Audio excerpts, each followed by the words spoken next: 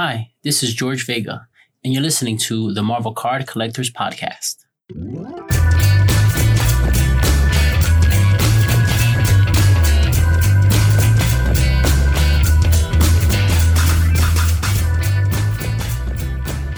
Hello, everybody.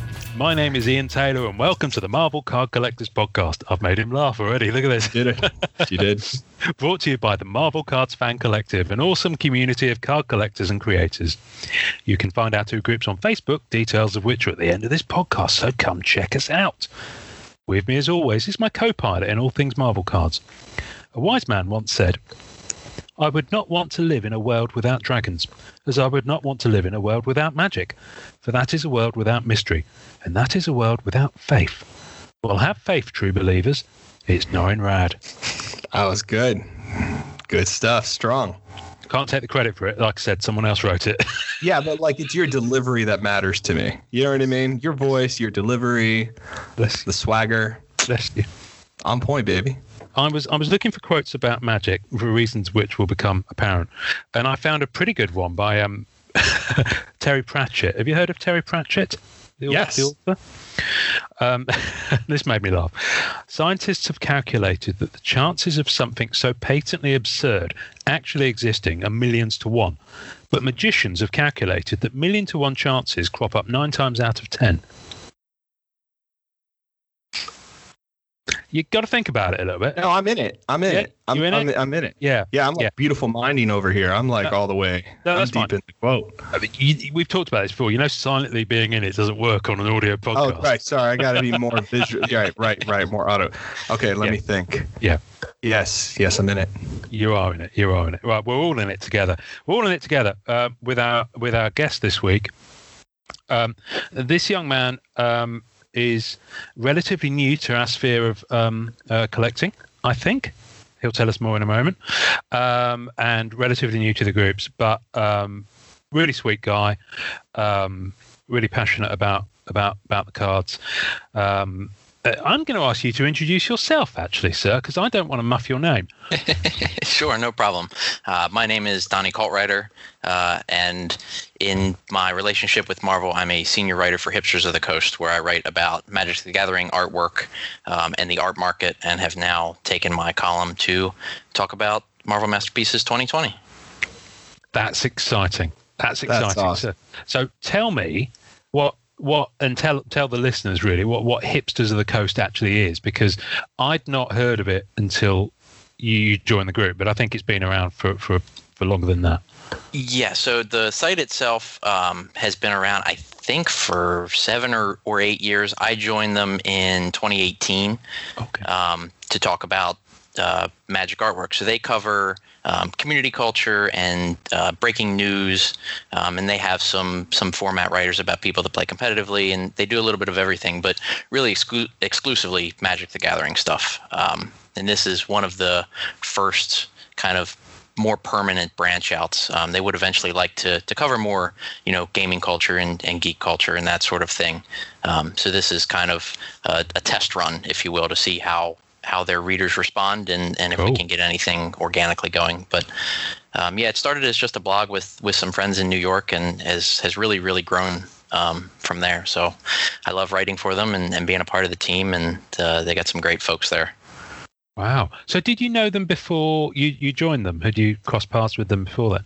A little bit. I used to read, some of their stuff because they were really, and still are, the only people that do sort of breaking magic news. A couple people have tried to do some things similar, but that's really who covers things that are happening and almost exactly as they happen. So I had been introduced to them before. They had a call out for writers. I started writing that stuff because I wanted to read more about it, but there were really only 1 or 2 other people that were writing about magic art at the time. So, It was kind of like a create your own content sort of thing.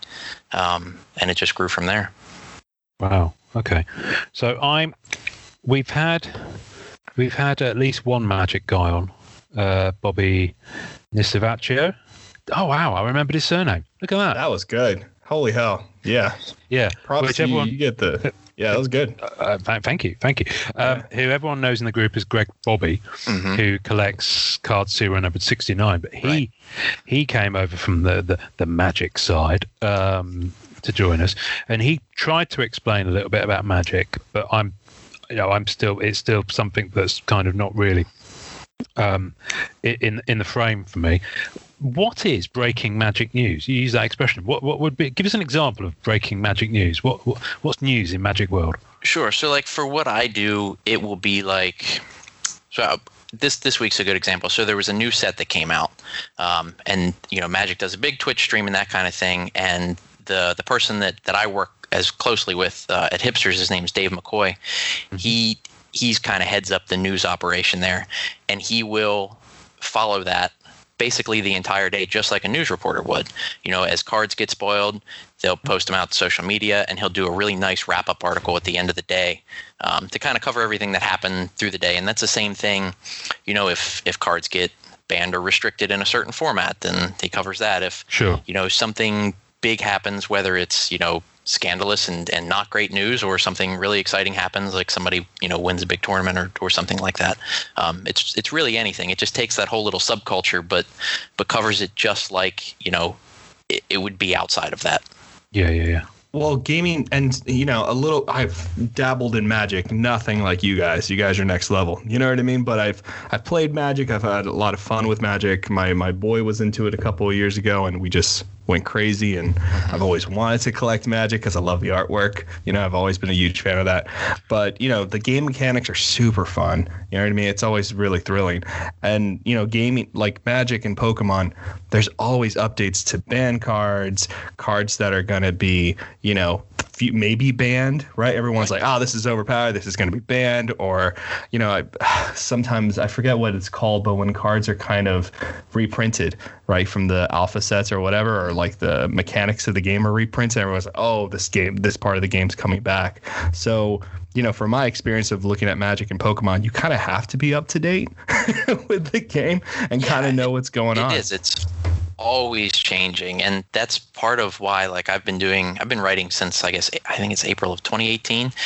I never have any there's never any shortage of things to write about. And maybe they do print a lot of product, and that's always been a concern, but the wheel just keeps moving. There's always something new. There's always a new artist to talk to. There's something else that I can cover. And it's been a lot of fun, especially this year where, I haven't gotten to play very much just because I don't enjoy playing online quite as much. I'd like the kitchen table or the local game store, kind of playing. So this has let me keep my relationship with the game, without really missing a beat, even though I couldn't really play.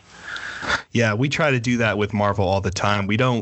It's hard with Marvel, and that's kind of why we always stay very interview based, because it gives us an ability to talk historically what the set's doing, more modernly what the set is doing or whatever. But we definitely don't have those updates unless we're hunting for who the new artist is. Right. Which you've experienced that with the deep dive you've taken on Marvel. If you want to let us know what that is and clue us in on how that kind of came about. Sure. So with Marvel Masterpieces 2020, I knew Dave's work from Magic. I've met him a couple of times. He is a regular at IX, which used to be called IllexCon, which is the largest imaginative realism convention, and it's in Reading, Pennsylvania. Not a very big place, but he's from Philly, so it's real close. It's only like an hour and a half for me. I've gone for the last couple of years. So I would see him every year at that, and then at the occasional Magic event. So I was familiar with him and his work, and I still remember seeing the Instagram post pop up that said he made a Marvel Masterpieces set, and I'm like, I haven't heard the term Marvel Masterpieces in years. I'm sure you guys hear it all the time. I, bought some packs of the old Flair cards in the 90s. When I was a kid, you get them, as a special treat or something like that. But then I saw that and I was like, wow, this is incredible. And he put up those first couple of paintings that were for sale. This is really going to be something special. And it just went from there. I've been hooked since, that was July, and that snowball kept rolling, and I'm still talking about it, and it's next year. So I love it. Gotcha. That's the good thing about masterpieces, though. It's the gift that keeps on giving. You know what I mean? You think it's just going to be all that what's 2020, the year of release, is going to be about, but because it's such a tough set to chase, and because there's paintings, and Dave did it the right way by releasing the paintings to the public and giving everybody a chance to own some of the original art, which in the past has not been the case. In the past, it's very difficult to acquire the pieces, and it can be difficult. Bianchi did it the right way as well. Joe Jusko's stuff all sold at once. Wow. So I don't know if you knew, but I had heard that, but I wasn't familiar with how the guys had done it before. It's crazy. So MM16, Joe Jusko, who was 92 when his set was coming out. That the whole set was bought up before release. Wow. So all the paintings were gone. Luckily, we had him come in the set and sell the prelims, so that was pretty much what the collectors could get. Sure. 2016, 2016, and then 18. Bianchi is just phenomenal. Very much a marketing presence, and super active in the group, and let us in what was happening. Had a dealer, Comic Connect, I think, to sell the pieces, and that's kind of where you can achieve them. But he also did opportunities where the prelims could be in the group, and then of course, nice. Palumbo. After talking to Palumbo, Ian and I were talking to him, and Palumbo came to us with the idea of, hey, what has been going on in the past? How are things released? And fortunately, the prelims for like the Battle Spectre, everything that's not base, and the base prelims are redemptions for the cases. So if anybody doesn't know, there's a possibility of getting a redemption card, which you could redeem one of the base card prelims. And the prelims are 5x7? Is that right? I know you have one. 5x7. Yeah, I can grab it here if you want to look at it a little bit closer. Oh, yeah. Oh, right. See how I dropped that subtly? That's good. Yeah, that's classic, I love right? how you did that. Classy. Yeah. So they're 5x7, and they're oil sketches. He does them on this red ground. That's how he does all of his prelims. Now that's shiny. So he's varnished it afterwards. I'm guessing. Yep. Okay, I'm with it. Yep. So this won't need glass when it's framed. So keep still. Don't move. I'm going to take a little snapshot. There we go. Lovely stuff. I love these snapshots. Norrin always shakes his head whenever I do one of those, but they're actually so useful for people who can't see what we're doing. Now, tell us what character you just held up. So that was the Mysterio Canvas Gallery. Okay. Yeah. So behind, because I'm just going to get into it because they're behind your left shoulder, I believe. Yes. Yeah. So what is sitting behind you on that desk? Explain to our listeners. Sure. So those are the two originals for the Mysterio cards. It's the base Mysterio and the full painting for the Canvas Gallery. When we say originals, we mean the original paintings. They are the original paintings. They're 12x16, oil on board.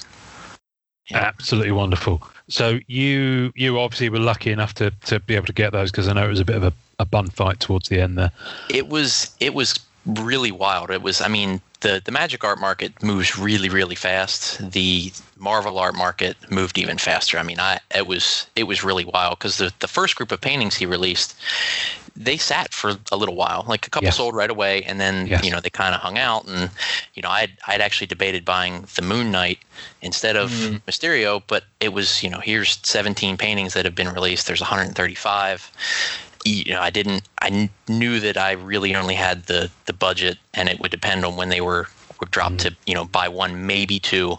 So I waited, and I'm glad I did. And that first day, when you guys did your box opening that morning, it was like, okay, it was me and a couple friends were like, which ones do we think we want to try to buy? Because they were real small, but we hadn't seen them before, so didn't know when they were going to be released and that kind of thing. But yeah, it was fast. I had it down to about 7 seconds to be able to hit the purchase button, like with logins and the one touch, and it needed to be that fast.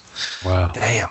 Yeah, Beast. It was wild. Had never done anything like that before, but it worked. That's crazy. Oh, you clearly never tried to buy Marvel Weekly from the Upper Deck e-pack platform. The painting stuff was insane. I remember being there waiting, and getting the newsletter from Palumbo, and just waiting to see when that was popping up. And Ian and I had a blast seeing the cards for the first time. I think everybody was just like, okay, let's see which one's our favorites. Yeah. Because it's true, right? And especially when you budget hunt, which I think everybody in the hobby has a budget. You know what I mean? Right. In some regard. So, and I think you have to be that careful about it. You have to kind of figure out what am I going to get? What am I interested in? What's going to be top tier for me? What's going to be low tier? But yeah, that website was a fun couple of weeks of mayhem. It was a wild ride every Sunday. It was. And it was great to see it grow, and I'm endlessly happy for Dave that people just went ham on it, and just I think it's 10 left. I just verified the list with him because I try to put them at the end of every article. But there were 2 redemptions out of 135 to only have 9 or 10 left, plus the ones he kept. He kept about a dozen of them, I think, and has made some not for sale, I guess, for future shows and whatnot. And some that he's going to keep personally, but that's a lot of paintings real quick, and it was great to see everybody get behind them. That's a lot of shipping as well. That's a lot of shipping. It's a lot of shipping. He's been a busy boy. Everyone else has had a pretty relaxing 2020, but he's been going off to the post office, or I imagine he gets them maybe picked up for that kind of thing being shipped. The crazy thing about that is that I remember when Black Cat was in that first wave that he put up in July, and I remember looking at it, I remember seeing it, and I didn't have even close to $2,000 because I'm paying off quite a lot of debt that I accumulated, so I couldn't afford it. And I very recently found out who acquired it because they shared it in the group, having framed it, and so I know it's gone to a good home, and I know it's someone that we know in the community rather than a complete stranger who is more on the magic side of things. So not just in terms of the fact that obviously there were people going to buy that who were magic people who might not have been in the Marvel Masterpieces group, so we'd never see it be off somewhere else. Because and recently too, and this is a good way to bridge kind of magic and Marvel.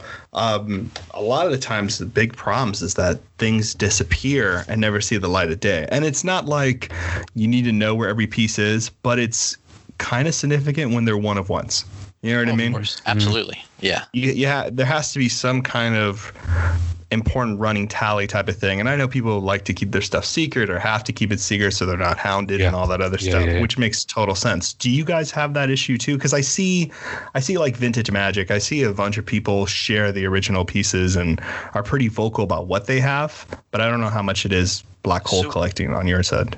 It's a huge thing. And I'm still fairly new. I started collecting magic art in 2017, and that was right before things really took off for the first time. It's, things go in waves. They'll shoot up and then plateau, and then, the market spikes again. And when I joined the magic art market on Facebook, there were only 2,500 members. Now there's like 12,000. So, and that's been in the last couple of years. So it's grown significantly. But, even, the a lot of the old guys there that have been around collecting, they know where things are, and different people know where different things are.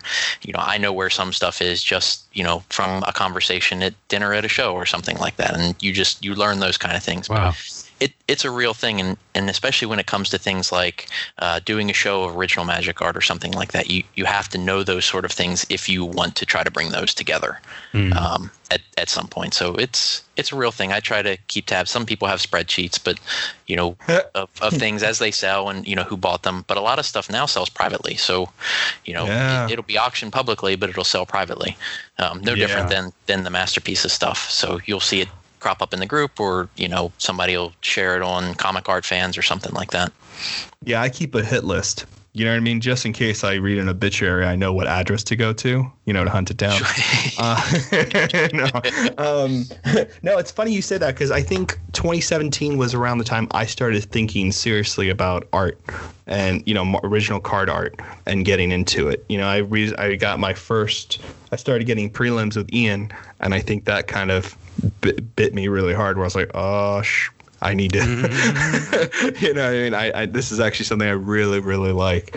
And it's something I've gone really hardcore into. And it took me 2 years to acquire an original piece that I have, which is it's just the inks, but it's a 1990 Marvel Universe Silver Surfer, which great. Took me 2 years of asking a friend of mine who became a friend of mine, but he was the one back in the 90s who had a silversurfer.us.com site. So this guy, the OG Silver Surfer collector, a site that I used to like when I was, in high school or whatever, because I was born in 85 or wherever I was, I'll beep that out. And I was looking at it and I remember like saving images, putting it outside. You know, I feel like all of us created like those binders where we put like printouts of stuff we liked, like comic book cover. Yeah, right? Yep. Yeah. So I remember, and I saw silversurfer.us and I found him and I was like, oh my God, are you the owner of this site? And it just became this really nice friendship, and it took 2 years before it kind of he decided to let it go nicely to me or whatever. But it's a very difficult game to run for sure. And I think what's been really nice about the Magic community kind of sharing the card world with Marvel cards with us and kind of becoming with all of us becoming part of the same group is that we have been able to share resources. Like I've been talking to Magic people about how artwork is working for them, and I think it's going to become way more predominant Marvel card art for bigger communities in the future. Sure, and anytime you have a crossover like that, you know, and it when Palumbo stuff came out, it was at exactly the same time as the art market was booming, but people were looking, especially for me, you know, Magic art has now, you know, the prices are starting to be past my collecting means. I don't have that sort of budget. So Dave's stuff, you know, I mean, it was no cheap thing either, but it was much more friendly. So my art budget this year basically was spent on Marvel. I only bought, I think, one Magic piece early on, and it was a preliminary. But yeah, it hit it like exactly the right time for people that were looking to branch out for something too. Yeah, I think Dave priced it really fairly as well. I would agree, yeah. Which, you know, unfortunately, there were a few small incidences of people taking advantage of that and, you know, immediately trying to flip, as you know, we saw. I don't really want to dwell on now because I don't want to give that any oxygen. And Dave was completely, you know, on board with that particular incident and cancelled the transaction and you know, and offered it directly to collectors in the group. So, which I think, you know, which I think is actually really fair because, you know, there is a school of thought that says, in terms of pricing for unique pieces like that, there is a school of thought that says, well, it was priced too low, you know, and there was another school of thought that say it was priced so that everyone would have an opportunity to own some artwork. And, you know, I don't know whichever side of the fence you come down on that. I think ultimately it's Dave's hard graft, and, you know, he could price it however he wanted. Yeah. Well, you know, it was really nice because Dave reached out to me, and I've told Ian this is kind of why we were able to get him, and you've spoken to him as well. Dave asked me pretty early on before the release, what do you think prices should be? What do these things normally go for? And I walked him through all. It was very nice of him to even include me in the discussion, you know what I mean? Because it was very nice of him. But I remember I told him, I was like, yes, this can go to people who collect, you know, high-end Magic stuff, and someone can come in and buy every painting and have, because I know that happens in your world because I've spoken to people. You know, I know people. Yeah, they come by and like, I'll take everything you ever do, and then it's always gone. You know what I mean? And never touching it, or it pops up on eBay for 10 times the price. So I remember telling him, I was like, we're very lucky in the group, mostly because Ian and, you know, the other mods and everybody in the group is really diligent about keeping it to collectors rather than flippers and all that kind of stuff. But yeah, I remember very early on him talking to me and me being like, this price, this is where this kind of stuff is going. So it's nice to see all of Dave's hard work, that all the decisions he came to, you know, and ultimately kind of pay off. And I love seeing posts in the group of people saying, oh, I finally got this. They're framing it at the frame shop. It's just such a pleasure to have that kind of interaction in the group. It's brilliant. And you know that when they're getting framed, you know, they're not going anywhere. You know, yeah, that's a nice thing. Yeah. Out of direct sunlight, of course, folks. For those listening at home, I'm liking the fact you've got the curtains very subtly drawn there. Yep. Which is great. I mean, listen, I haven't even got mine framed yet because it's a sloping ceiling room, so I can't actually put anything up in here, which is a shame. Anyway, so this was your first, because you mentioned that you've not heard the Masterpieces name since, you know, when you were probably in school shorts, you know. So what? I've got no idea how old you are. I know how old Noah is, and I'm ancient. But did you used to buy those cards when you were growing up, or, you know, some people in America, people tend to buy either sports cards or Marvel cards or or didn't do either, or comics? You know, where were you in that kind of Sure. stuff? So I'm 31. I was born in '89. So I'm a little bit younger than That was the year I left school. It's only going to get worse, man. Oh, man. I'm old enough to be your father. Let's move on. But yeah, so I remember, and I went to look for them last night, and I couldn't find them for today. But I remember opening a couple packs of Marvel cards. We would stop. I got on the school bus where my dad would work, so we would have to ride him from the house. It was only 5 minutes away, but it was so I could go to the school that was closer there to get dropped off, pick up the bus there. But there was a little place where we would sometimes stop and get, coffee or ice cream. It was just like a little convenience store, and they had Marvel cards. And every now and again, I'd either get a pack of cards or Spider-Man comic book. And that's really where it started. But, I hadn't seen them in years until I, moved out 6 years or 7 years ago, whenever that was.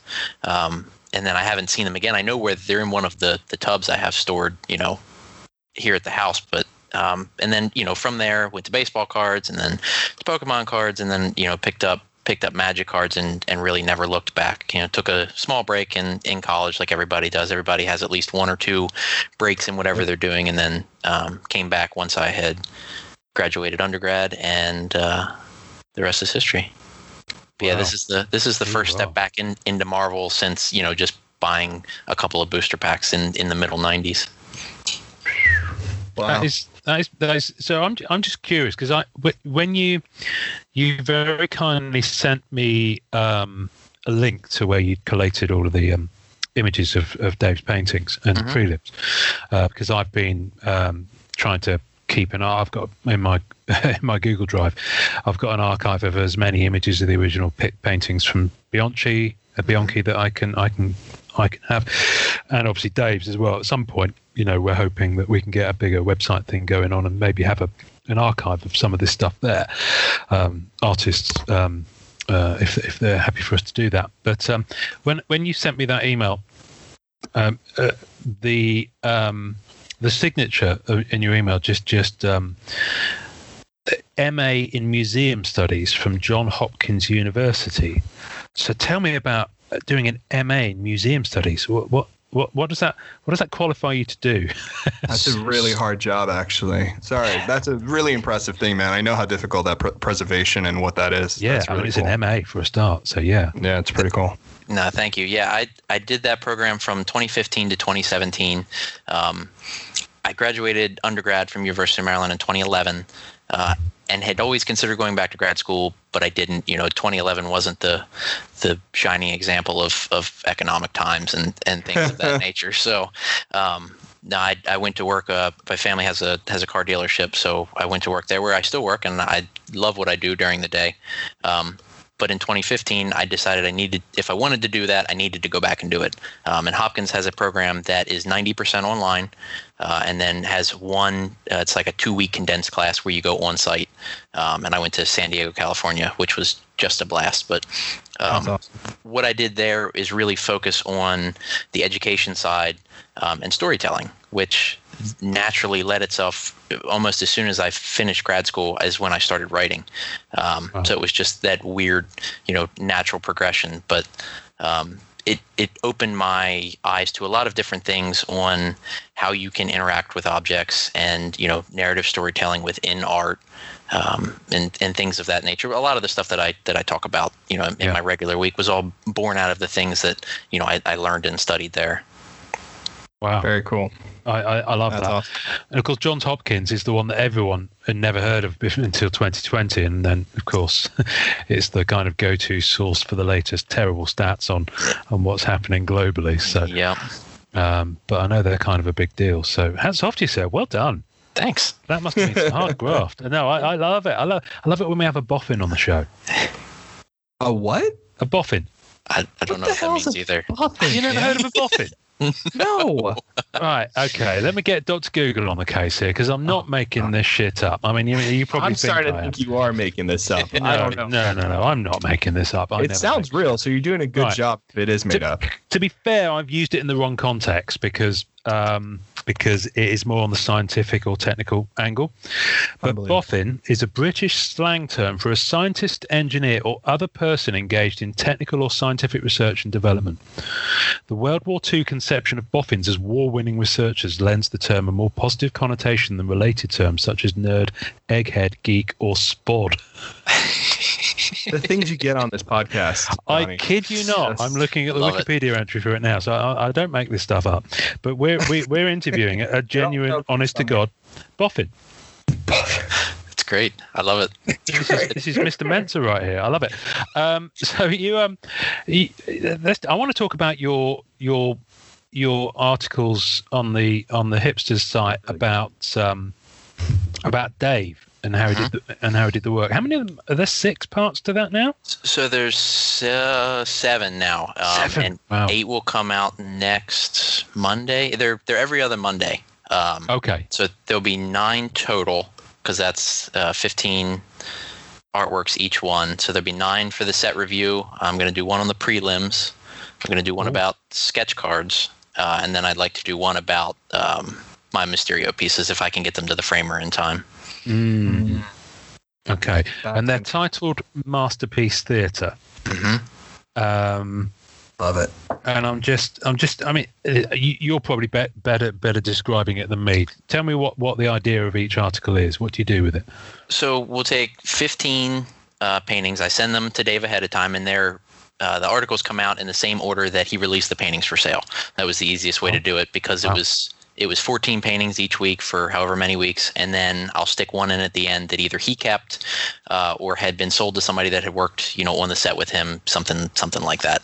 Yeah. And that gave me 15. I was like, hey, this is perfect. So I would send him 2 articles worth at a time, and he would go through and on about half of them give me notes or something cool that we wouldn't know. And he'd also send along the songs with all of them, which I know he talked about when he was on the episode. Each painting has a song associated with it that he would listen to, was kind of and inspired by, and then the painting would be representative of a soundtrack. And he wouldn't, wasn't finished until he felt it was fully representative of that. And then when I write, I listen to the same song, and it's just a really neat experience to basically set a painting in motion. And it does that with so many of them. They're so complementary. It's really a neat thing, and that's what makes this set really so cool. It's one of the things. Because I remember seeing the little post-it notes where he had, not post-it notes, index cards, I guess they are, because there's a photo, and on the top, on top of the stack of photos, there's the one for Black Cat, and I've zoomed in endlessly trying to read all that. Dave, if you're listening, if you ever part of those index cards, I'll quite happily take that one off your hand. And where he'd written kind of almost like thematically what he was trying to capture, and notes about and obviously relating to the song as well. And the Black Cat one that I played very briefly and didn't get sued, no, which is good. Nice. It's always good. That's good. For that 20 seconds letter, or so of audio. No. Okay. Well, the thing is, I don't think they know where we live, but if anyone ever asks, I'll give them your address. So. Thank you.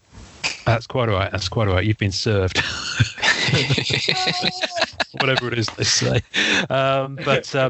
The Black Cat one is absolutely perfect. Full confession, I haven't been able to dive into all of them because my time to do that is when I'm working. But when I'm logged into the work server, it blocks access to most YouTube videos. Sure. It's really frustrating. So when the page comes up and I click on it, and of course there was all little embeds under each thing for each of the because most of them on YouTube, and maybe only 2 of them each article work for me, which is really frustrating. But I love just like reading the notes, and there's some crazy music I'd never heard of, and when you play it, it's like, wow, that's like I didn't even know sounds like that existed on some of them. Because there's a pretty really wild stuff. Yeah, there's a wild range of genres and styles. Oh yeah, right. And like even for me, I don't like. Obviously, you listen to music and you don't think of it, but I don't know what kind of time could have possibly gone on into like, all right, this is what I want to do. Now I have to find a song to match with it. Like just that connection alone of Dave being able to know a song or think of a song or research a song to match some of these paintings is incredible. Well, you see, I assume maybe we're hoping to have Dave come back on. So I assume that Dave already knew the songs, which makes me massive hats off respect for the breadth of Dave's musical kind of just like exposure. How many different genres? There's genres of music that I've seen in there that I didn't even know existed. Mm-hmm. Yeah, it's I probably know half the songs maybe per article. And that's a big maybe. But yeah, to know all of those beforehand and then be able to match them up, because some of them are really good. And even, he'll say that some of the paintings changed a little bit and they don't match quite as well as he would have liked. Sure. But then some of them they're perfect. I mean, they're literally perfect. Yeah. Well, when I'm my aim is to finish my tier 1 to 3 and then sit down and actually spend some time going through them properly and maybe get them on a little playlist or something so I listen to them without being at the computer. And just immerse myself that way. So do you so when you've done 7, you've maybe got what, 2 or 3 more to come? Yeah, there's two more for the main set review. There'll be 9. Okay. I'm working on 8 now, and then there'll be the last one, and that'll be all 135. Wow. Okay. So I kind of know the answers to this, but what next? So yeah, I gave you a little preview, and I actually just got clearance for it as well. Oh, so you can't talk about it. Good. I can. Yeah. No, it's what I want to do is take. I was able to buy the Bianchi book and Joe Jusko's book, and I wanted to look at them to see if I could put any connections together, because that's kind of been my thing for this year. Yep. Is to look, and I'm going to do the same thing in Magic as well, is to look beyond what just happened and see what I can do. And it's more or less just an exercise for me to keep that, keep flexing, that muscle and look for the connections. But there's, I think, let me pull it up on my other screen over here. So there's 42 characters that all 3 artists did.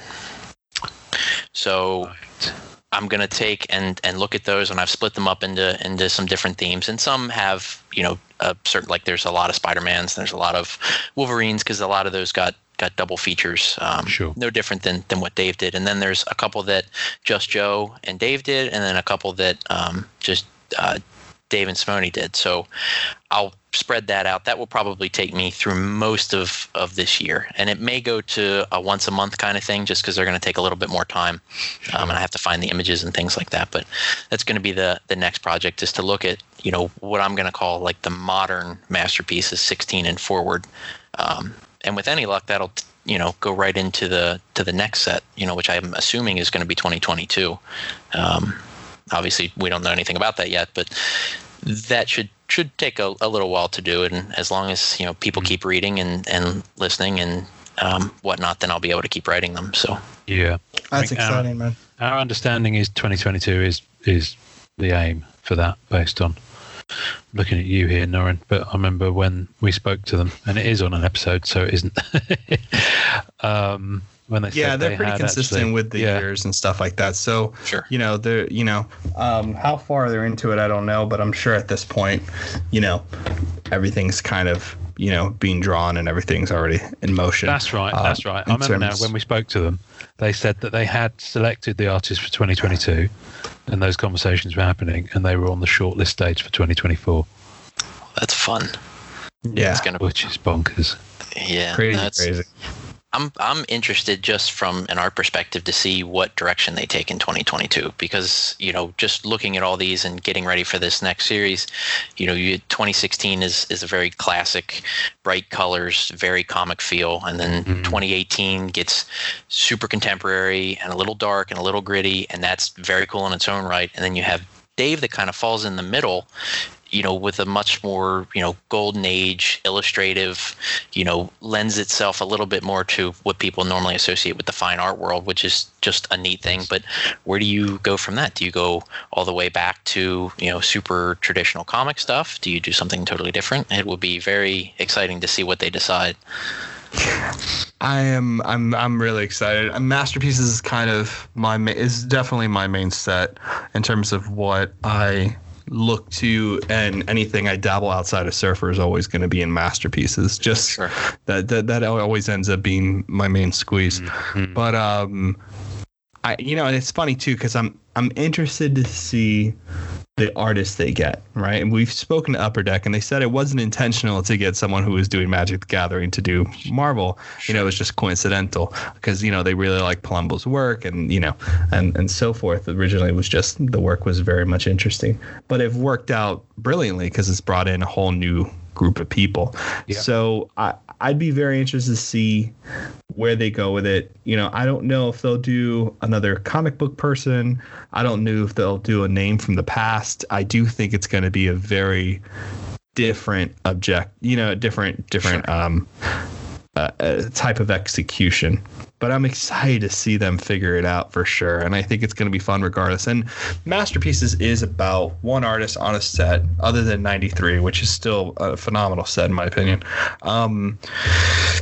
But to see them branch out and always have something different every Masterpieces, that's I'm here for that all day. That is exactly what I want. I don't want to see repetition. I want to see, you know what I mean, the new objective if possible. Right. Yeah, that's what makes it really, really different and special. Yeah. Like for me, I don't know that I probably won't ever collect anything outside of the Masterpieces, and whether I do in 2022 will be entirely different. We'll see who the artist is and whatnot. But I know for this, I hadn't collected anything hard like that in a long time, and it was a blast just because of what Dave was able to put into a tiny little trading card from Big Size. Yeah, definitely. 100%. So the interesting thing about the next Masterpieces set, let's assume it does drop in 2022, which is now only next year. And if the artist or artists listening to this is probably knee deep in prep and actually working on it at the moment, probably hears me say that and has a slight involuntary muscle spasm. Because it's a lot of work, Dave himself said, and Simone jumped in and relished it, but from what I understand. So, and it's going to be the 30th anniversary. Oh, the next one. So it's kind of, if that artist is listening to me say that, they've probably had a second involuntary muscle spasm, because they're probably like, oh, okay, no pressure then. So listen, whoever it is going to be.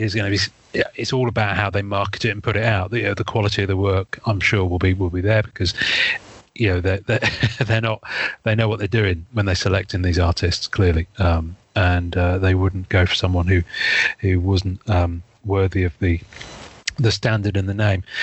You won't have heard this yet, Donnie, but it will be out by the time this episode drops. So I will tell you that on last week's episode, possibly, depending on when this drops, we spoke to Bob Budiansky, who was at Marvel Comics, and he was the guy who was kind of the editorial director, I think he said his role was. I'm remembering. He was the director. He was the creative director. So he was the creative.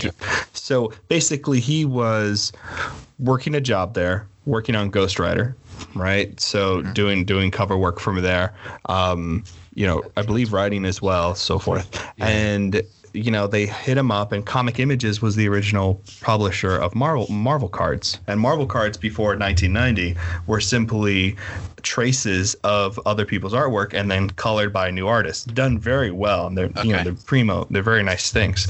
But Marvel was like, you know what? Let's make this our own thing. Let's make an identity here. How do we develop this? So he was the guy that came up with the power meter, the bios on the back, the funny nicknames. He was the guy to bring in the first idea of having all original art by comic book artists. That's great. So Joe, it's crazy, basically. So he probably won't thank me for saying this, because even when we interviewed him, he said that he was, I think the idea, the actual strategic directions came from above, and he was the one responsible for kind of making it happen and then steering that ship for 11 sets, I believe it was, he worked on. I personally, from now forward, going to refer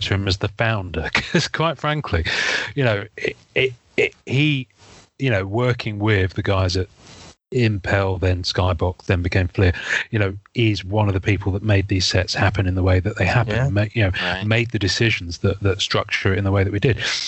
Anyway, there's a long preamble to say, because you haven't heard the episode yet, is that he specifically said that it was never an idea of theirs, and it was never an intention that Masterpieces had to be one artist. Obviously Upper Deck have gone back to that because of 92 being one artist, and then 2016 being them kind of relaunching as a premium brand with Joe coming back. But so that was quite interesting, because we got into talking about 1993 with him and 1994 as well.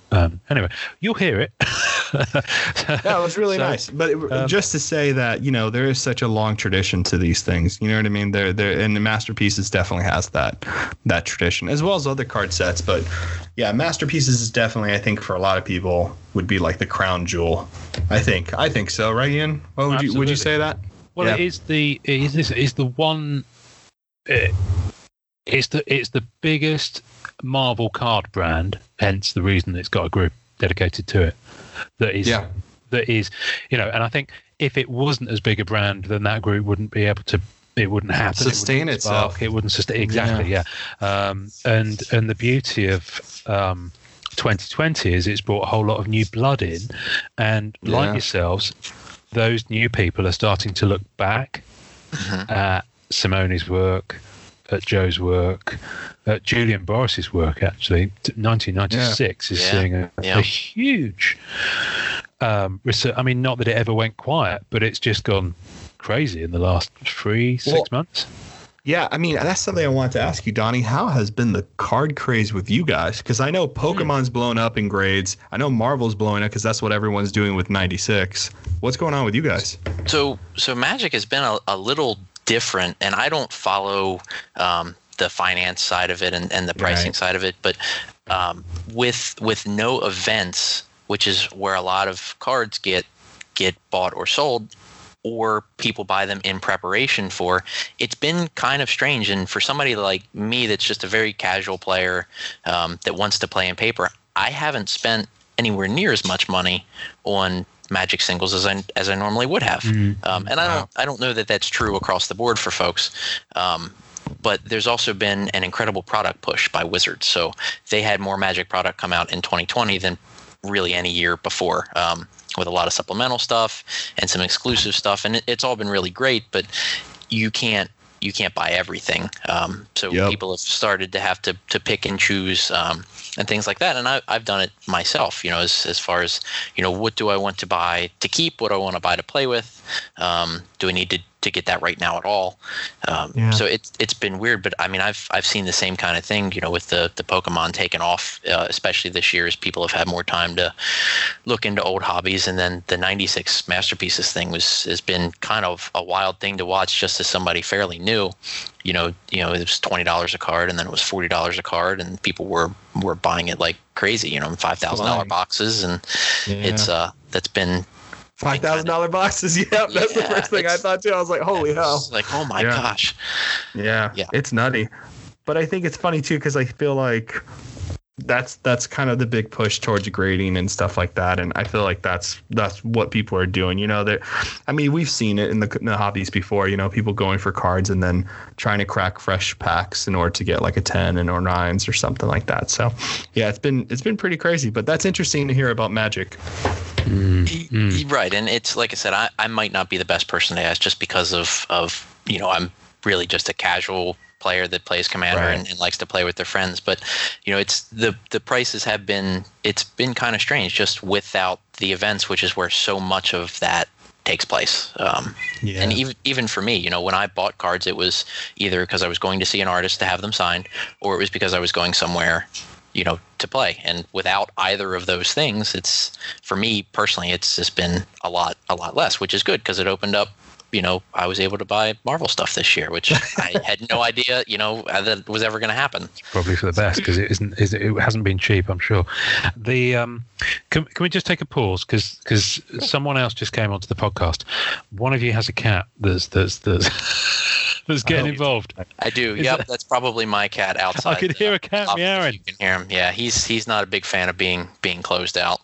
Oh, Oh, I could hear. I thought because I never hear Norrin's cat.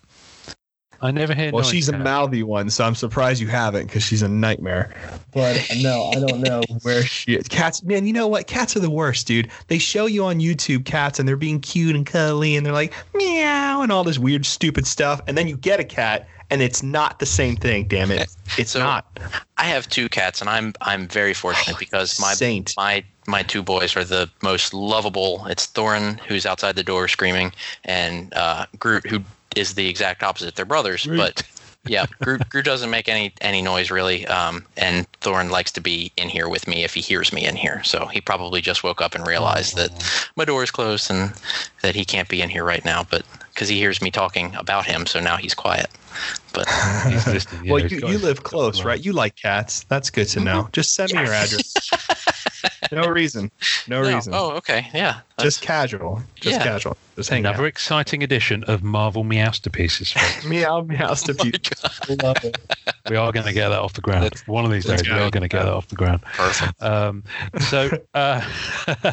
So tell us about your I want to flip back to Mysterio. And the reason I want to flip back to Mysterio is because this is a good segue to talk about our artist intro. Do you like what I did there? Dude, That was damn. On point. That was yeah. It's a good job we kind of set this up before we started recording, isn't it? So,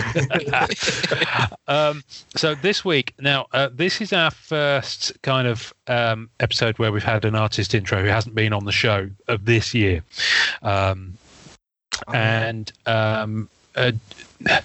George Vega.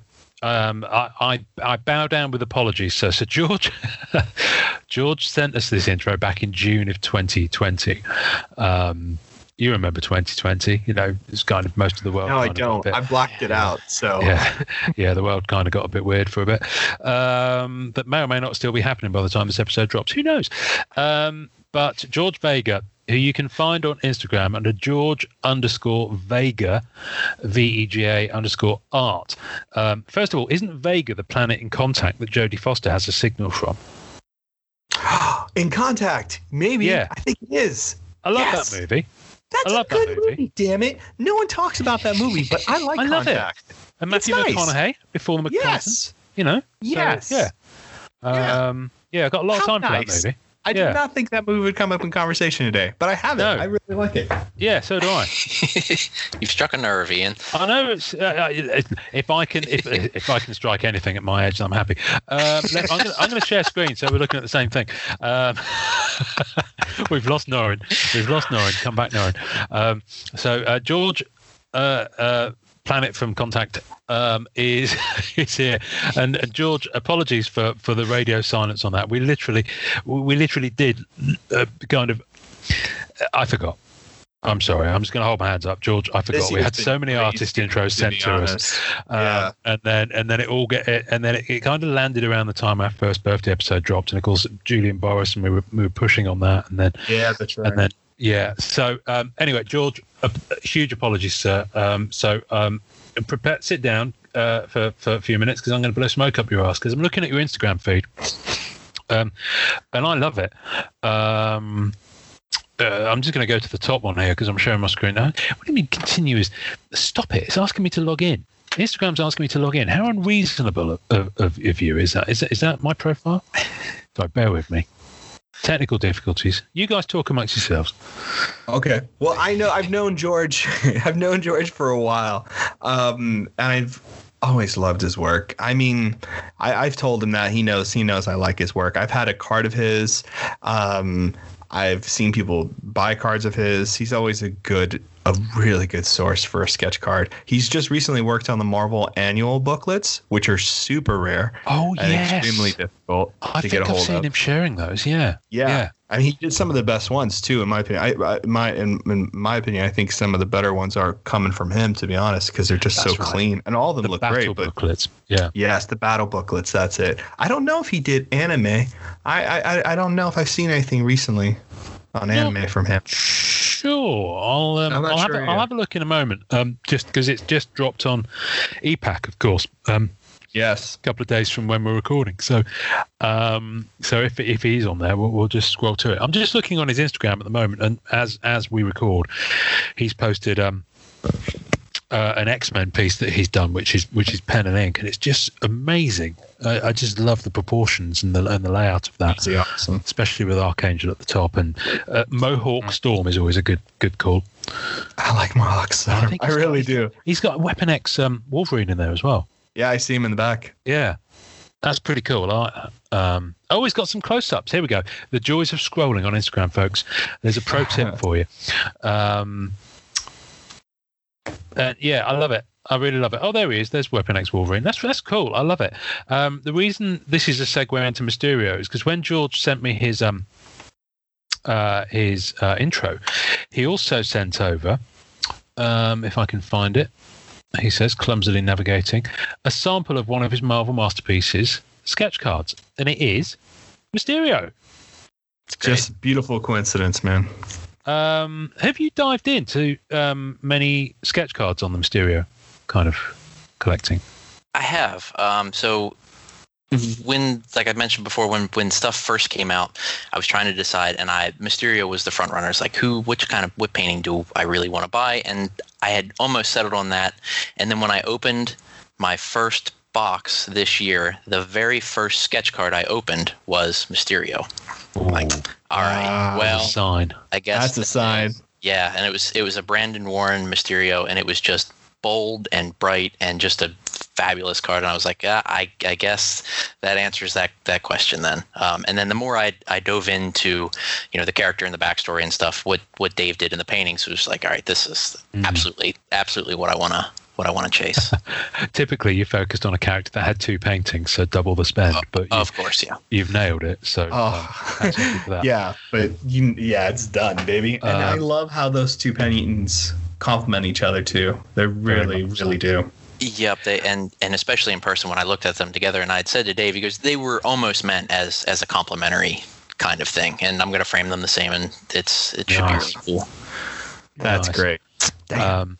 Awesome. So I'm just going to go back to George's. I'm going to put the image of George's Mysterio card on the tasting notes, folks, if you want to go and have a look. But do go and check out his Instagram. So clean. Which will also be on the tasting notes. So this is an example of one of those battle booklets. It's Wolverine versus Hulk. I love the way he's done the trees behind there. It's such a simple little Well, effect. he painted the trim too in the middle, and that for me is always a win. That is always a win. Yes.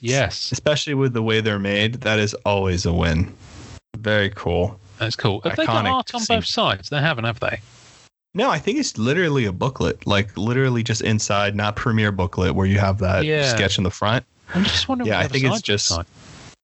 I think that's only inside. Yeah. No, but good, I'm assuming it's printed, in the same way a single panel sketch card is printed with "Congratulations, you have pulled," yada yada yada. Oh yeah. But of course, they've got double panel on the back there, so I'm just wondering what it looks like. I'm sure I could ask Dr. Google and find out, but I'm not going to do so right now.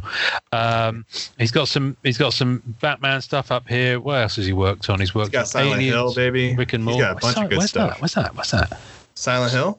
Yes. Good head. Wow. Harry and Pyramid Head. I really need to replay that at some point. PS1 version.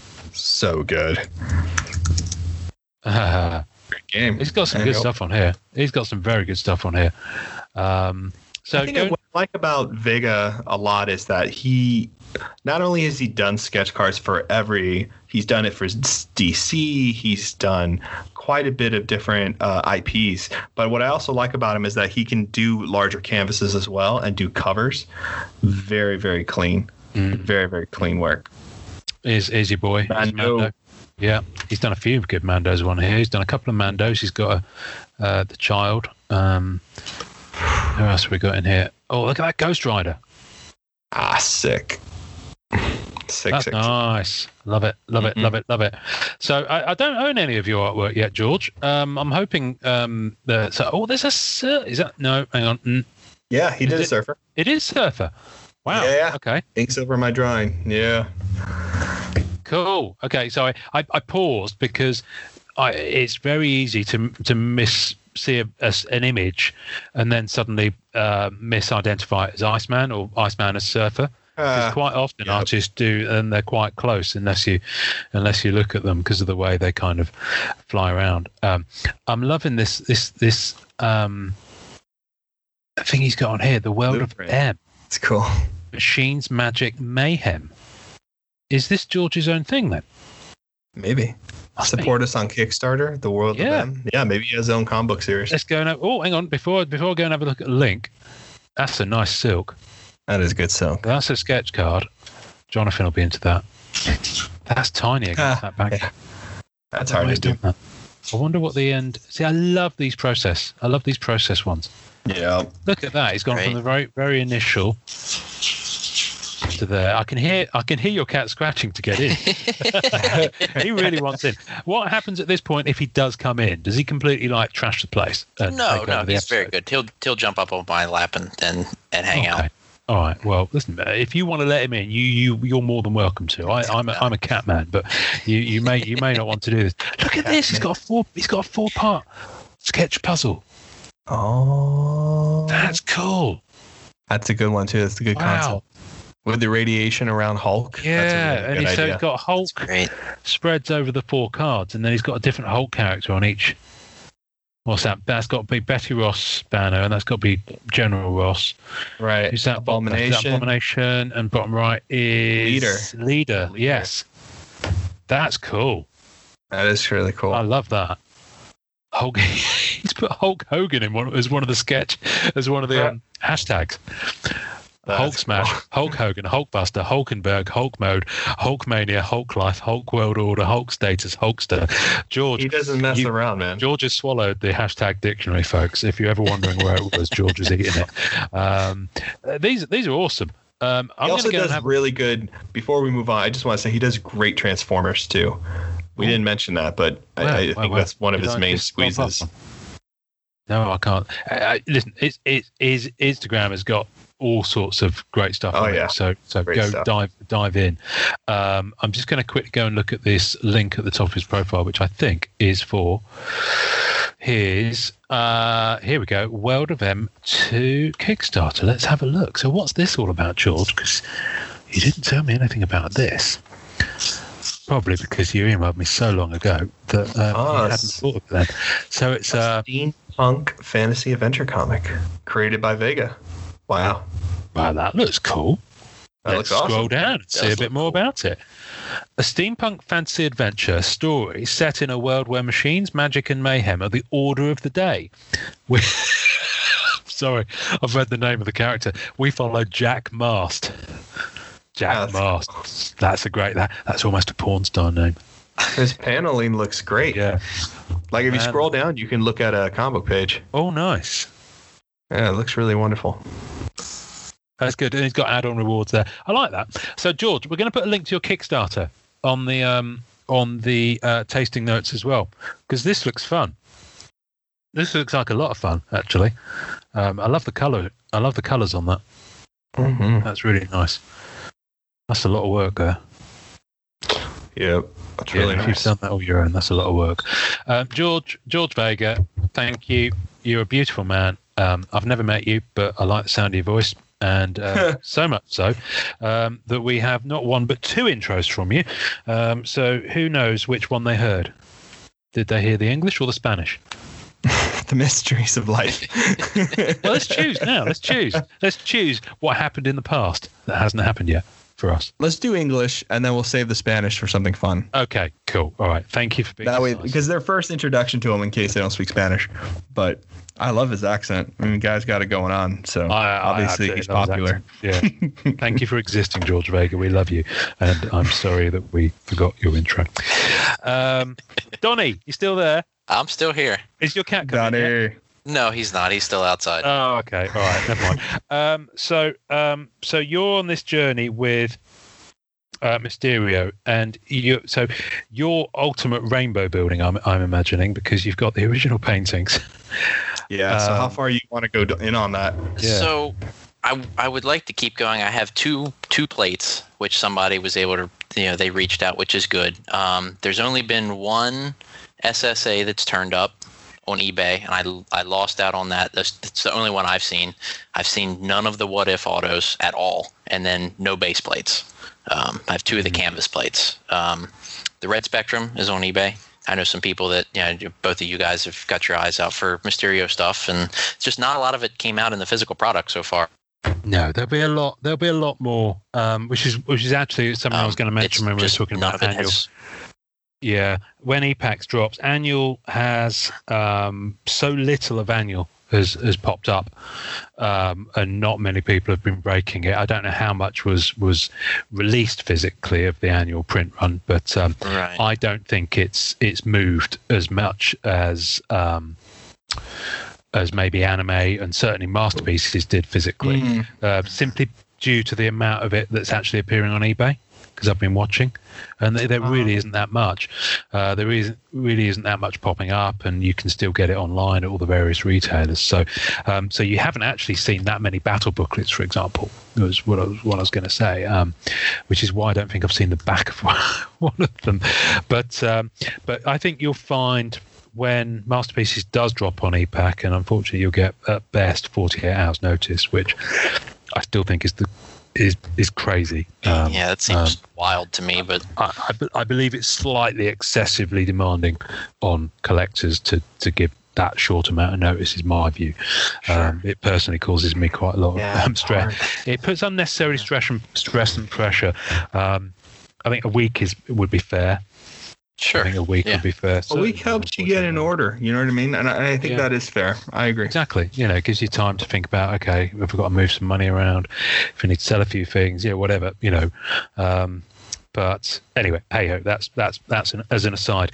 So when Masterpieces does drop, you will see, if 2018 is anything to go by, there'll be a sudden flood of inventory in the market. That's kind of what I understood, is that you'll see a pretty good dip in prices on some stuff, and there'll be a lot more supply. And I've tried to be like, this is what I want to pay for purple, this is what I pay for a prelim, and stick to that. Just after talking to folks and seeing where they usually end up at. So I'll be able to finish some other things. The trick of this set is it'll come on eBay, give it a couple of weeks, it'll sell out, people get the achievements, and then cards will be pushed onto COMC or eBay, and the prices will be reducted. Reductions will happen naturally. But what's nice about EPAC is this: if you've only seen one SSA Mysterio out there, the probability is that at least 5 or more are on EPAC. So you're going to see them pulled at least. You know what I mean? And that's when all of us night owls get up on EPAC. We're just like, what's happening? And refreshing and stalking everybody. Kind of like what happened with anime. But yeah, and that's what I tend to do, is I buy a box if I want to. When it comes to Masterpieces, I'll buy a box if I can, if I'm thinking about it, and I'll have something to trade. You know what I mean? Just in case they don't want to sell on COMC or whatever the case may be. Right. But now you still have plenty of time to get a good shot at that. You know what I mean?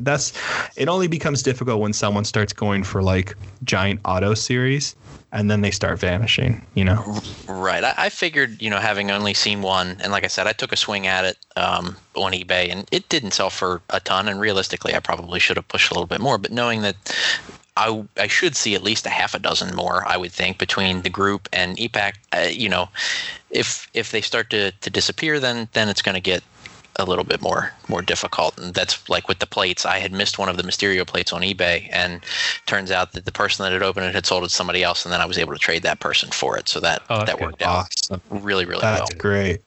And did you get one What If and one base already, or you just what'd you get? It's two of the canvas galleries, actually. Oh, nice. Yeah, those are good plates, man. Pulled them out. Yeah. I love those plates, by the way. The canvas plates are so nice. Yeah, I don't know how the glare is going to look with that. Angle them down. Angle them down. Up. Sorry. Up. You got to angle them up. There we go. Wow. That's nice. Dude, Donnie, you killed it, man. Yeah. We'll have pictures of these on the tasting notes, folks. So for those who can't see them. And it's killed it, Donnie.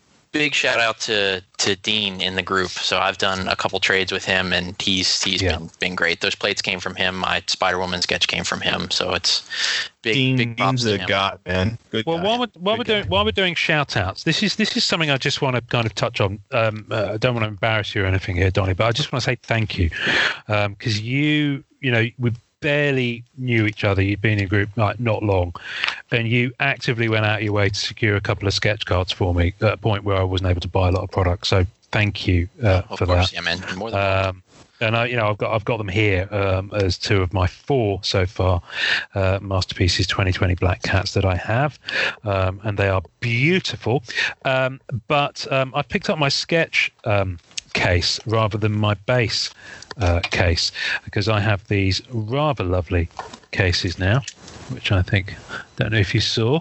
I did, yeah. I listened to Ian that has episode. showed me this every episode. Every episode, yeah. They're here. They're so lovely. Every episode, he has brought out those damn briefcases, and I'm so jealous, and he knows it. That's why he keeps doing it. I can That's see it. really the thing cool. He's like, hey, Fausto. every episode, I'd bring out my Black Cat binder, which was literally falling apart at that point, and usually kind of yeah, I almost remember. drop it because it was just in such bad state.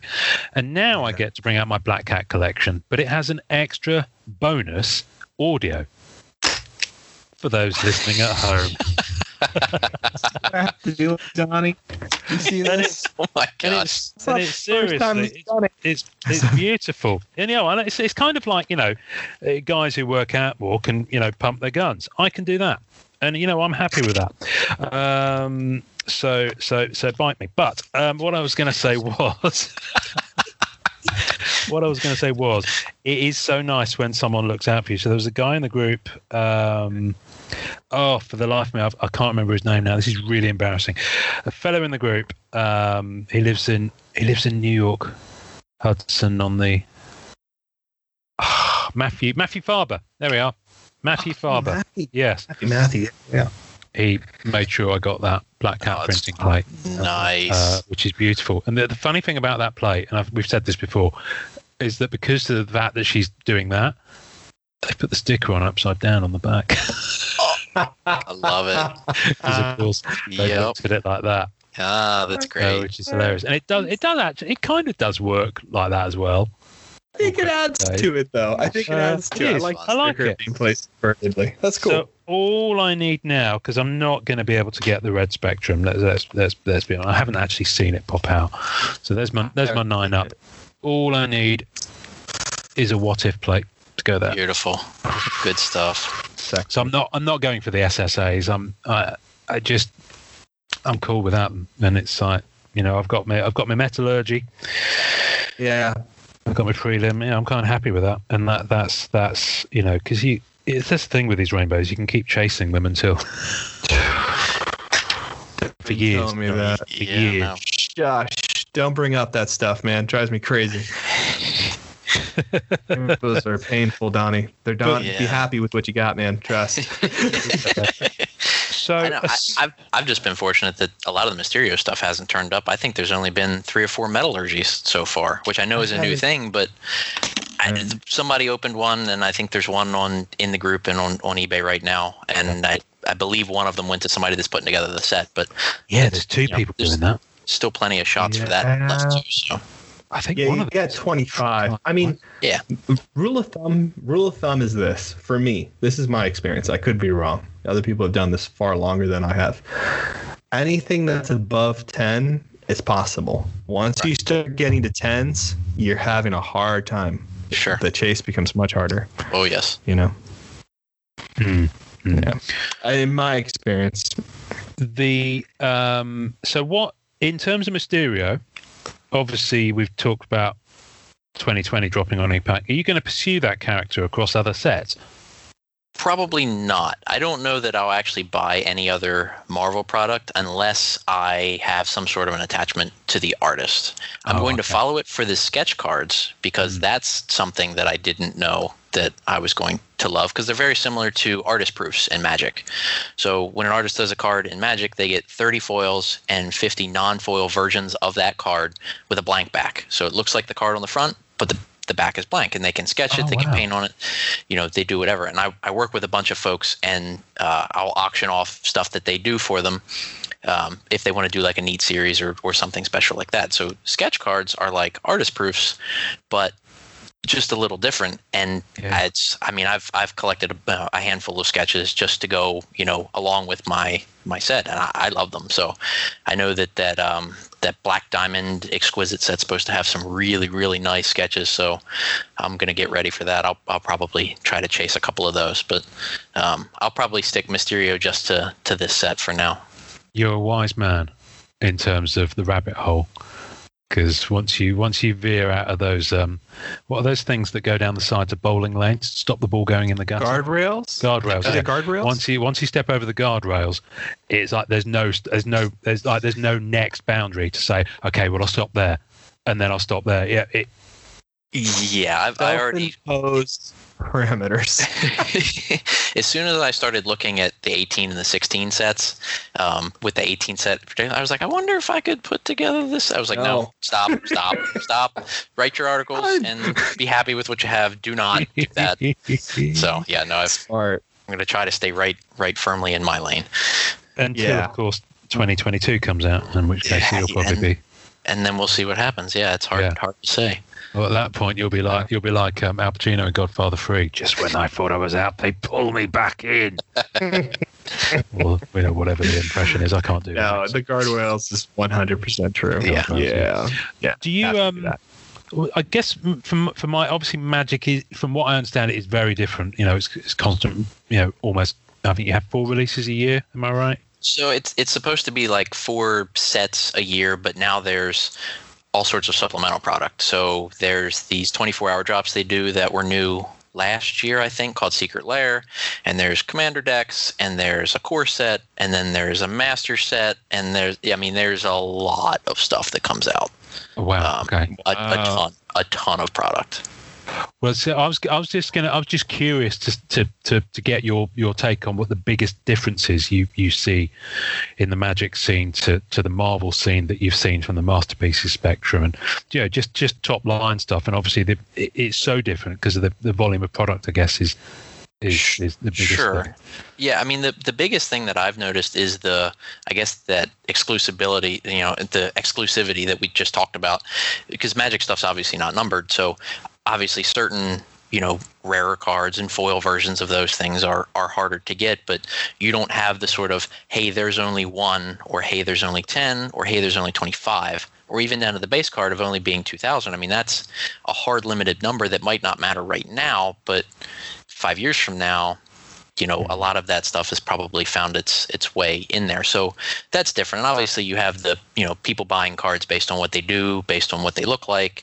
You don't really have the character thing. There's some people that, strictly collect, but it's really been, similar, but kind of an entirely different world, which has been refreshing for me as somebody that, inherently likes to collect things. So it's been fun to do that as opposed to, buying a card to play with, or just to have.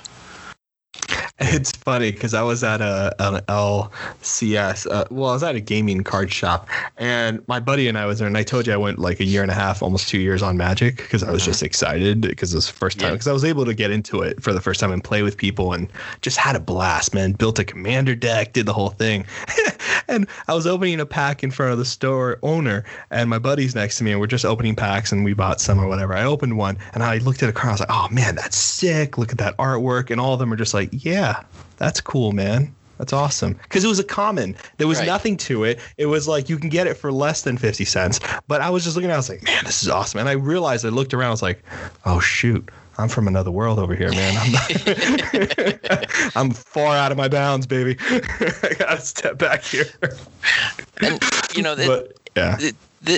I get that because, some of the best artwork in Magic is on common cards and it's on basic lands. Yeah. Some of my favorite stuff. That's where I started reading someone's article. His name's Mike Linneman, and he's kind of one of the forerunners of writing about Magic. And his thing was the story is told on the common cards, and that's where some of the best artwork lives. It's not on the, mythic rare that sees play at all the tournaments and stuff like that. That it very well could be, but the commons are so often overlooked. So I love hearing that somebody opened that and was like, oh my God, look how great this is, because it's a real thing. I mean, some of the best artwork and narrative storytelling is on the cards that a lot of folks will never actually see. Yeah. Are there? That was the big question. I'm going to ask a really. This might be a really silly question, so forgive me if it is. Are there? Because you mentioned character collecting is obviously very specific to Marvel. Are there like characters that actually exist in the Magic verse or whatever you call it that go from set to set or might have multiple cards that people could character collect? Yeah, and some people do. So there's legendary cards of people that have a spot in the storyline, and there's planeswalkers the same way that are big important characters to the overall story or what's going on. And sometimes they die, but a lot of times they'll turn back up on a different place as the story moves along. And there's also there's creature types people will collect giant cards or then sometimes people will collect islands, and people will put together global collections of cards in different languages, every edition of a card in every language that it was ever printed in. Some people just collect artist proofs that, they get sketches on the back and they'll make a commander deck full of artist proofs. And whoa. Yeah, which that's kind of the thing in that world that people really, really like to do. And artist proofs aren't tournament legal, but for the kitchen table, who cares? It's just a really neat thing. But do they actually play and handle an original piece of art? So they'll put it in a sleeve, and a lot of times it'll be double sleeved, but yeah. Okay. Yeah. Wow. Okay. Yeah, sorry. That's interesting. Well, I've seen some people do, which was pretty crazy, and I won't go off on a tangent. The thing that freaked me out was the card savers, how they put decks in card savers, and that's what they're doing. So like there's like these alpha, beta, whatever type of, which I'm not super keen on. As of knowing, I think it's cool, obviously, but like just giant card saver decks where they're just like shuffling through them and they're playing vintage. Pretty cool. Mm-hmm. Yep. Yeah. It's a wide world. I mean, I started playing in 2003. Magic was already 10 years old. So even I was technically, late to it, but they have an anniversary coming up, as well. I remember that first summer I played, I guess, was the 10th anniversary, and that was like a thing. And then, you got to see it turn 20 and 25, and it's been a lot of fun. That's really cool. Mm-hmm. Well, I'm excited for the 2022. What anniversary is it going to be in for Marvel Masterpieces? 30th. 30th. Wow, yeah, that's the crazy. thing. That's why I think it's going to be a big deal. So I'm wondering if they're going to do something a little bit different and add maybe another element into the set somehow, or maybe change the configuration, because we've had the very similar configuration, albeit with some twists. Obviously Metallurgy was new for this year.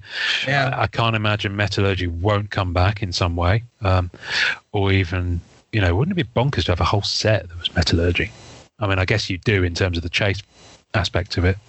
So yeah, because you get every card. I mean, it's only base, right? Metallurgy's only base, is that right? Yes, but I'm wondering if EPAC will have Oh, if metal, wow. It's probably too late now. But if I had a wish list item for EPAC release, it would be that there were Metallurgies for the other chase parts of the set.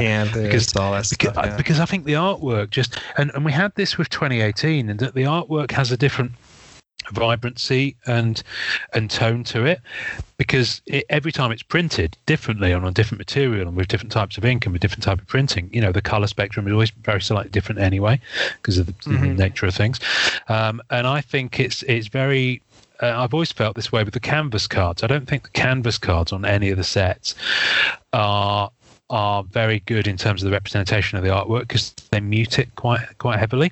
But when you go to the gallery version of that, the gold gallery version, it's not canvas; it's printed on a gloss a stock with a gold border, and it's so much more vibrant. So, well, it looks. I mean, obviously, harkens back to MM96, sure, and it just still, right? Even in those cards were thinner, you know? Yeah. They just look so nice with that.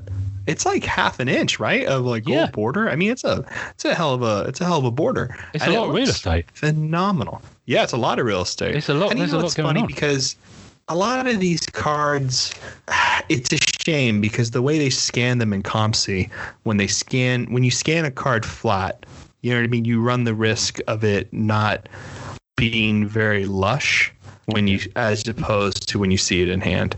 You know what I mean? I mean, there's no way around that because it's such a mass quality.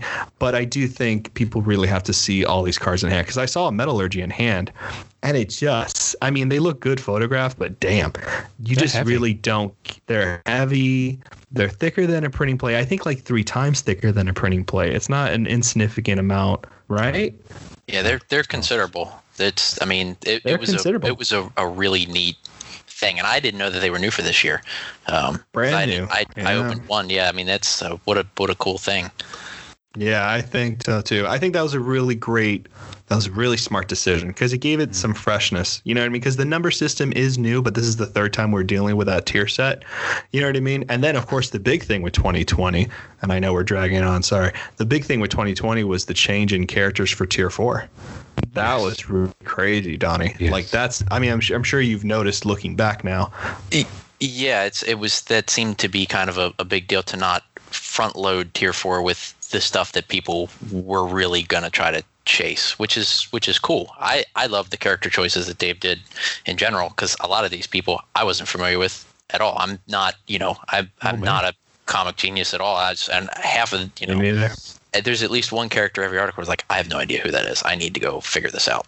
But yeah, that's that I it's understand true, that's though. a pretty big deal that tier 4 now was just a little different.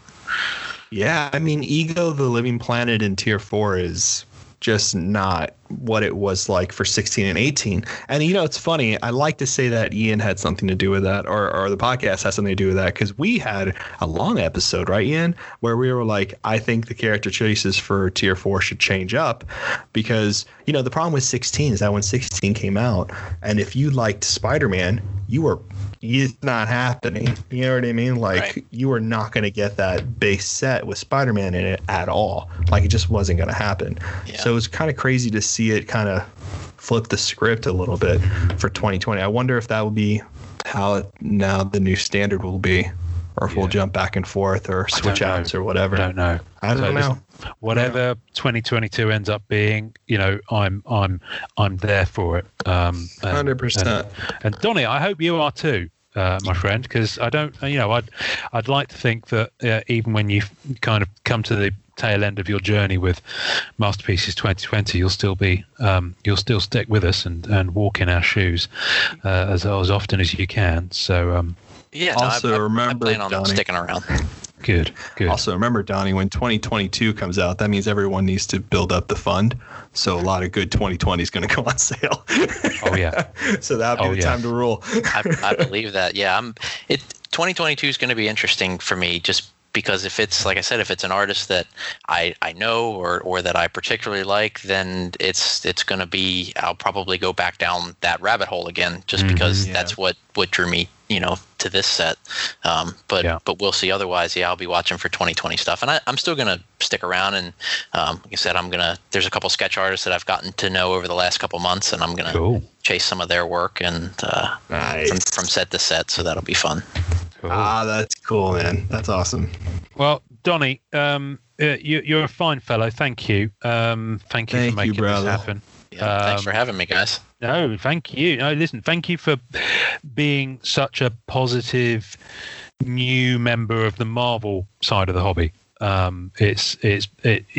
People really dig the articles you've been posting and love the kind of energy that you brought, along with all the other Magic guys. The energy that you've brought to the Masterpieces and Marvel card scene in general is brilliant and really positive. So thank you. It's been a blast, man. Such a blast. It's a fabulous community, and I am happy to be a part of it. It's like I said, it was a fresh breath of air from the Magic side, and I'm just happy to be here.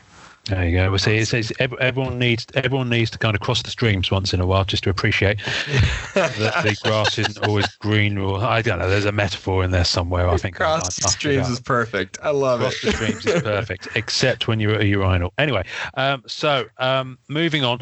Just to say, Wait, we you're always not forget. supposed to. Sorry, go ahead, Ian. You were talking. I'm sorry. Stop it, stop it. I'm just This is what confused. gets you restraining orders. This is why. The etiquette. I've been totally off on my game. Okay. This is why you have a stay at home. Someone else's funeral. Got it.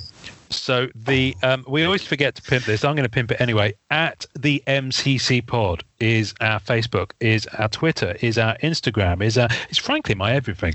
I'm going to get that tattooed somewhere that you'd only see when you cross the streams. But go find us, follow, like, share, please. It really does help. Donnie, thank you so much for joining us this week. You know how we sign off our episodes, sir. We'd love it if you'd take us out. Sure. Enjoy collecting. Thanks for listening to the Marvel Card Collectors Podcast. Visuals and tasting notes for each episode can be found on our Facebook page. You can subscribe and leave us a voicemail via our home on anchor.fm/MCCP. We're also on iTunes, Spotify, and all major podcast platforms. Please take a second to subscribe, like, and review our show wherever you get your podcasts. Our podcast can be found by Googling at the MCC Pod, which will also find us on Facebook, Twitter, YouTube, and Instagram. Our Facebook community is at MCCW, Marvel Card Collectors Worldwide, and MMC, Marvel Masterpieces Collectors. The great music we use is called Rocket Power by Kevin MacLeod. Thanks to the collectors, artists, and creators who support the Marvel Cards Fan Collective. We'll see you next time, and remember, it's a small hobby but a fun one. Make mine Marvel and enjoy collecting. So I've seen a photo of Donnie, of Nolan without the beard, and even then there's a bit of the shadow because obviously you're. Oh yeah, I shaved this. 5 seconds later, it's back. Yeah. No, I'm basically a wolf man. But No, have this you whole ever- body is like shag carpet, baby. Like this is. If I did transplants, it would work. I don't know. It's bull. I'm losing it up here, but everywhere else, I'm a fucking bear. I don't get it. I don't know why. And it would increase in the other areas. Word to the Why? wise. Nose Why? and ears, especially. Nose and ears No, and my back. ears, they have whiskers of their own. Like it's Yes. really weird, man. Yeah. I don't like this. Yeah. But this is Yeah. what I am now. So news flash, Donnie. The stuff that goes from there comes out here. Right. And What here. is that? But what I was going to say, have you ever skinned it? Have you ever No. done the whole? Nope. So I've had like, this is a tangential, but I usually get my hair cut. Like I used to have my hair longer and I would go and get it cut. But when I get a buzz cut, I would always just have my parents do it when I lived at home because we had a set of clippers and it's easy. You just, I'll do it myself. Right. So even now, I just have my sister cut my hair like every 3 weeks, and she did it 1 week. I said I used to get a 1.5, like on the trimmer settings. I don't know if that's the same in the UK. Maybe it is. Yeah. But when I said 1.5, she put on a half. And yeah. So it was basically bald. But I've been keeping it that way. I'm due for one now, but we call it the Oops Special, and it's a 1/2. So it's even better now. I just keep it that short, and I like it. It looks good on you, man. It looks good on you. I think I'm gonna look like Tommy Pickles when I get it, man. I don't think it's gonna That's look what I was good. going to ask. Have you ever had Well, a special, Nolan? Nugget. No, I'm gonna look like a nugget. I have bumps. It's weird. It's gonna look stupid. That's whatever. I don't care. Well, you're I've either going gotten to look over like it. Marty Feldman out of Young Frankenstein, or you're going to look like, or you're going to look like Vic Vaughn out of that prison movie that he was in, or you're going to look like I haven't thought about that in a while. Vincent D'Onofrio from Kingpin. Although he was smooth, he was. Oh, Vin! I love Kingpin. By the way, that's I a think you great could pull movie. You off a ever seen Kingpin. that, Donnie? Oh, anybody can pull off a Kingpin if they hate themselves, Ian. That's the whole point of a Kingpin. Okay. Once you get to that point where you really despise yourself, you just do that kind of flap over hair thing. Is that who you're talking about, Kingpin? No, I'm talking about the Kingpin, as in. Oh my the God, I'm Kingpin talking from about the Daredevil. bowling movie. I'm an idiot. I'm talking about the bowling movie with Woody Harrison with the flap. I thought you were making fun of me.